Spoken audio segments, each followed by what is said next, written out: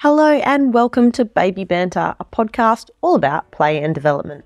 I'm your host, Nicole Pates, a paediatric physio from Australia and a mum of 2 little ones. I'm here to support you to give your little one the best start in life. Over the last 13 years in my work as a kids physio, I have noticed that the kids of today have more difficulty with their motor skills, have less active play, and they're less physically fit, spending more time on screens and less time outdoors. Now, I'm a parent and I'm also a realist, and screens are part of life. So with my kids, I aim for green time equals screen time, or even green time more than screen time. But I said I aim. I'm not perfect, but we aim to get outdoors as much as we can.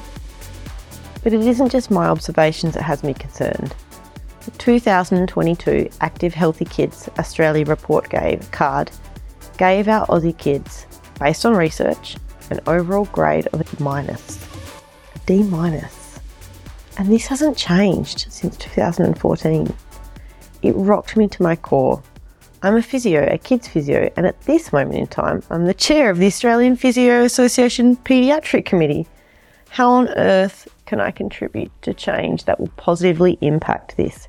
How can we change our kids' current health so that it will better their future for tomorrow? One way is to help parents and caregivers just like you get outside with babies and toddlers, to set early life habits and foundations that your little one will reap the benefits of well until their adulthood. Why outside? Why is outside so good? Why are we aiming for green time? Because outside is where the magic of unstructured play happens, and it's where risky play happens. Love risky play. Risky play is thrilling and exciting forms of play that challenges your little one's physical, emotional, social or cognitive skills and involves uncertainty in the outcome and potentially a risk of physical injury. I always add here that for babies and toddlers, which is what we're talking about on this podcast, they're more than capable of risky play. However, you need to provide age and skill appropriate supervision. The younger your little one, the more they need you to assess the risk and hazards and help them problem solve. No idea what I'm talking about? Well, as part of this Baby Banter podcast, this is my Reframing Risky Play mini-series. So if it's your first time joining me to chat about risky play, head back to earlier episodes where I talk about the benefits, your role in supporting a little one, and the types of risky play and what it looks like in babies and toddlers. Today on Baby Banter, I'm going to be answering your questions on risky play. Before we get started, I wanted to introduce you to my online subscription, the Toddler Play Academy. It is everything you need at your fingertips to support your toddler's development. Indoor and outdoor play ideas and a focus on play schemas, a huge focus on outdoor and risky play and masterclasses to support motor milestones such as jumping, a dedicated toddler talk section to build your child's communication skills, and an emotions and behaviour section to support the tricky times. You also get us, paediatric physio, speech, OT and psychologists from Western Kids Health on tap to troubleshoot your questions and support your parenting journey. So what are you waiting for? Check the show notes for a discount code and come and join us today. I would like to acknowledge that this podcast was recorded on the traditional lands of the Whadjuk people of the Noongar Nation. I recognise their continued connection to the land and waters of this beautiful place and acknowledge that they never ceded sovereignty. I pay my respect to the elders, both past, present and future. Hey Mum, it's time for Baby Banter. Giovanna, a mother of a 17-month-old girl, wrote to me, "How do you explain risky play to older generations such as grandparents or other caregivers who think that it's dangerous and careless? For instance, my daughter was climbing on her pikler, but my family thinks it's dangerous and silly. They throw away the classic comments like, 'She'll hurt herself,' and 'You'll be sorry if you need to go to emergency.' I also cringe when I'm told she can't play outside because it's too cold and she'll get sick. I realised it might be coming from a place of fear and years of conditioning, but I still struggle to say anything helpful back. Help!" Giovanna, you are not alone in this question. And it is something that I get asked a lot is, how do we talk to parents and or older generations, so the child's grandparents or your parents or even your grandparents, about this or other caregivers? Before we go into this question, I wanted to highlight something we all do that you mentioned in your question. The threat of going to hospital. If you do that, you'll break an arm and we'll have to go to hospital. I'm trying to sound like my mum here. Sorry, Mum. I get it. We emphasise the worst case scenario to get their attention and hopefully stop the risky behaviour. We all do it. But for our little ones, they may have never been to a hospital. And like, it's this place where you could go that's got to be bad. Hospitals are amazing places that help sick and injured people recover and get back to life. Yet by using it as a threat, we can unintentionally create that fear of the hospital itself, making our own lives harder if we ever have to take our kiddos. So please, can we stop using the hospital as a threat? Okay, back to the question of grandparents and other caregivers. The outside and cold part, making you sick. Being outside and being in the cold makes you sick. This is a huge myth that my legendary friend from Sick Happens, Penny Blunden, has addressed so many times. People actually get more sick in winter because we are inside a lot with the heaters on, which is germ heaven. And as Linda McGurk would say, there's no such thing as bad weather, only bad clothes. If you have a chance, read this book. It will change your life. Back to the grandparents and caregivers. Sorry, I keep getting off track. Okay, this is a tricky one. Firstly, take a deep breath with me. And remember that in earlier episodes when I spoke about risky play and how to support it, I asked you to ask yourself a few questions when you feel that risky play music. The first step is to tune into your shark music. When is it coming on and why? Does your child have the skills to do the task? Does your child have a calm body? What is the worst case scenario? What's the likelihood of this happening? The consequences? If they have the skills, if they're calm, and the worst case scenario is unlikely, keep in mind as safe as necessary, not as safe as possible. You are the expert in your child. You have spent their entire life raising them, understanding their personality, their preference, and you know their skills. You know what effect their mood has on their skills. You are the expert in your child. And then think about how hard it is for you to sometimes take a step back so they can explore and try something new and risky. For grandparents and other caregivers, they may not know your child and their personality and their capabilities like you do. And they may have different experiences that heighten their own shark music. It is so much easier to support risky play for your own child, especially in the rapidly changing time of babyhood and toddlerhood. I find it so easy to support my own little ones, but harder to support other people's kids. Not the kids at work, but like in a general context. The kids at work are different because we do a full assessment and I'm analysing movement.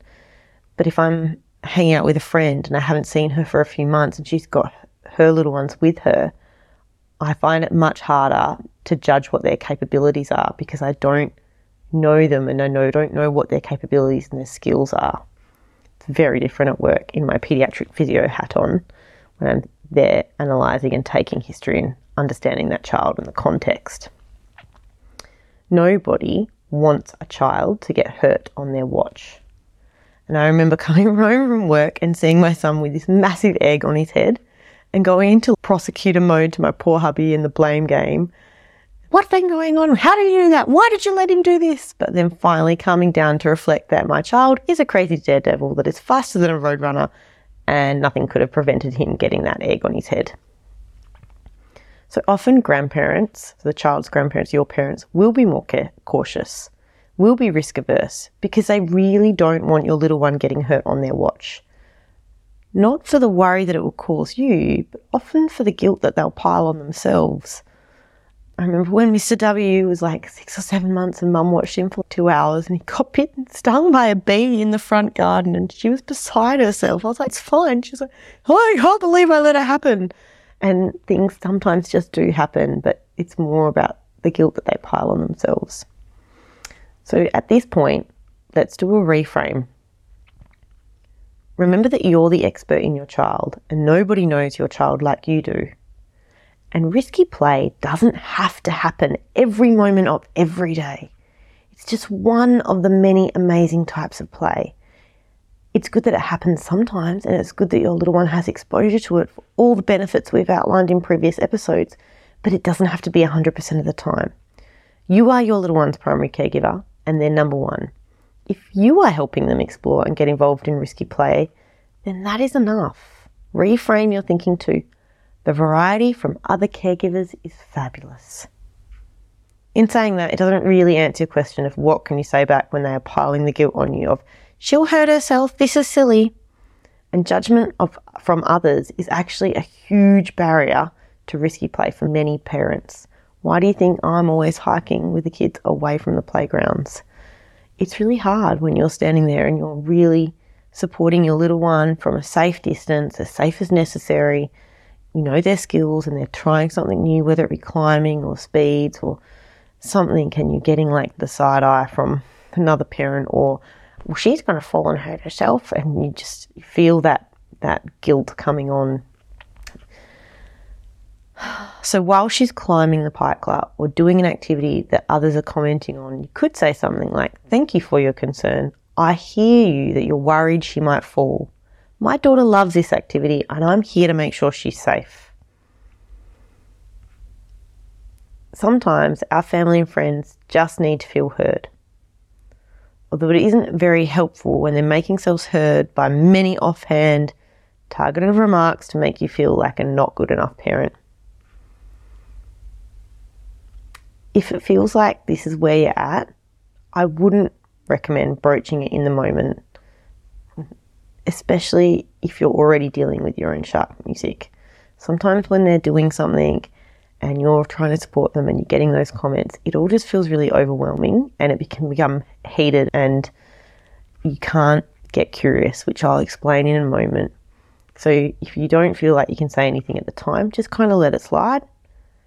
But when you do have space, make that space and you're calm and you've got a calm body, grab a cuppa and some quiet time and your parent or the grandparent or the other caregiver and really listen to their concerns. What is their concern? Why is this a concern? Remind yourself to stay curious. When we approach conversations with curiosity, it comes across without judgment, which opens the doors to having a really supportive, helpful conversation.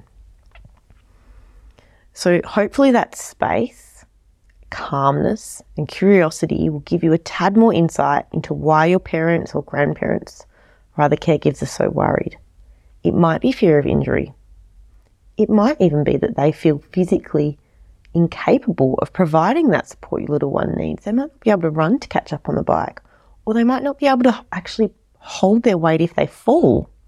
It could be anything.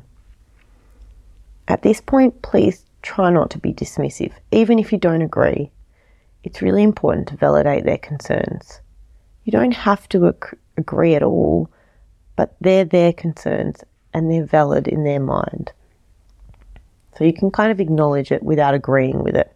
So I hear you. I understand that because of this experience or because of your knee injury or back injury, you're finding it really hard to support that.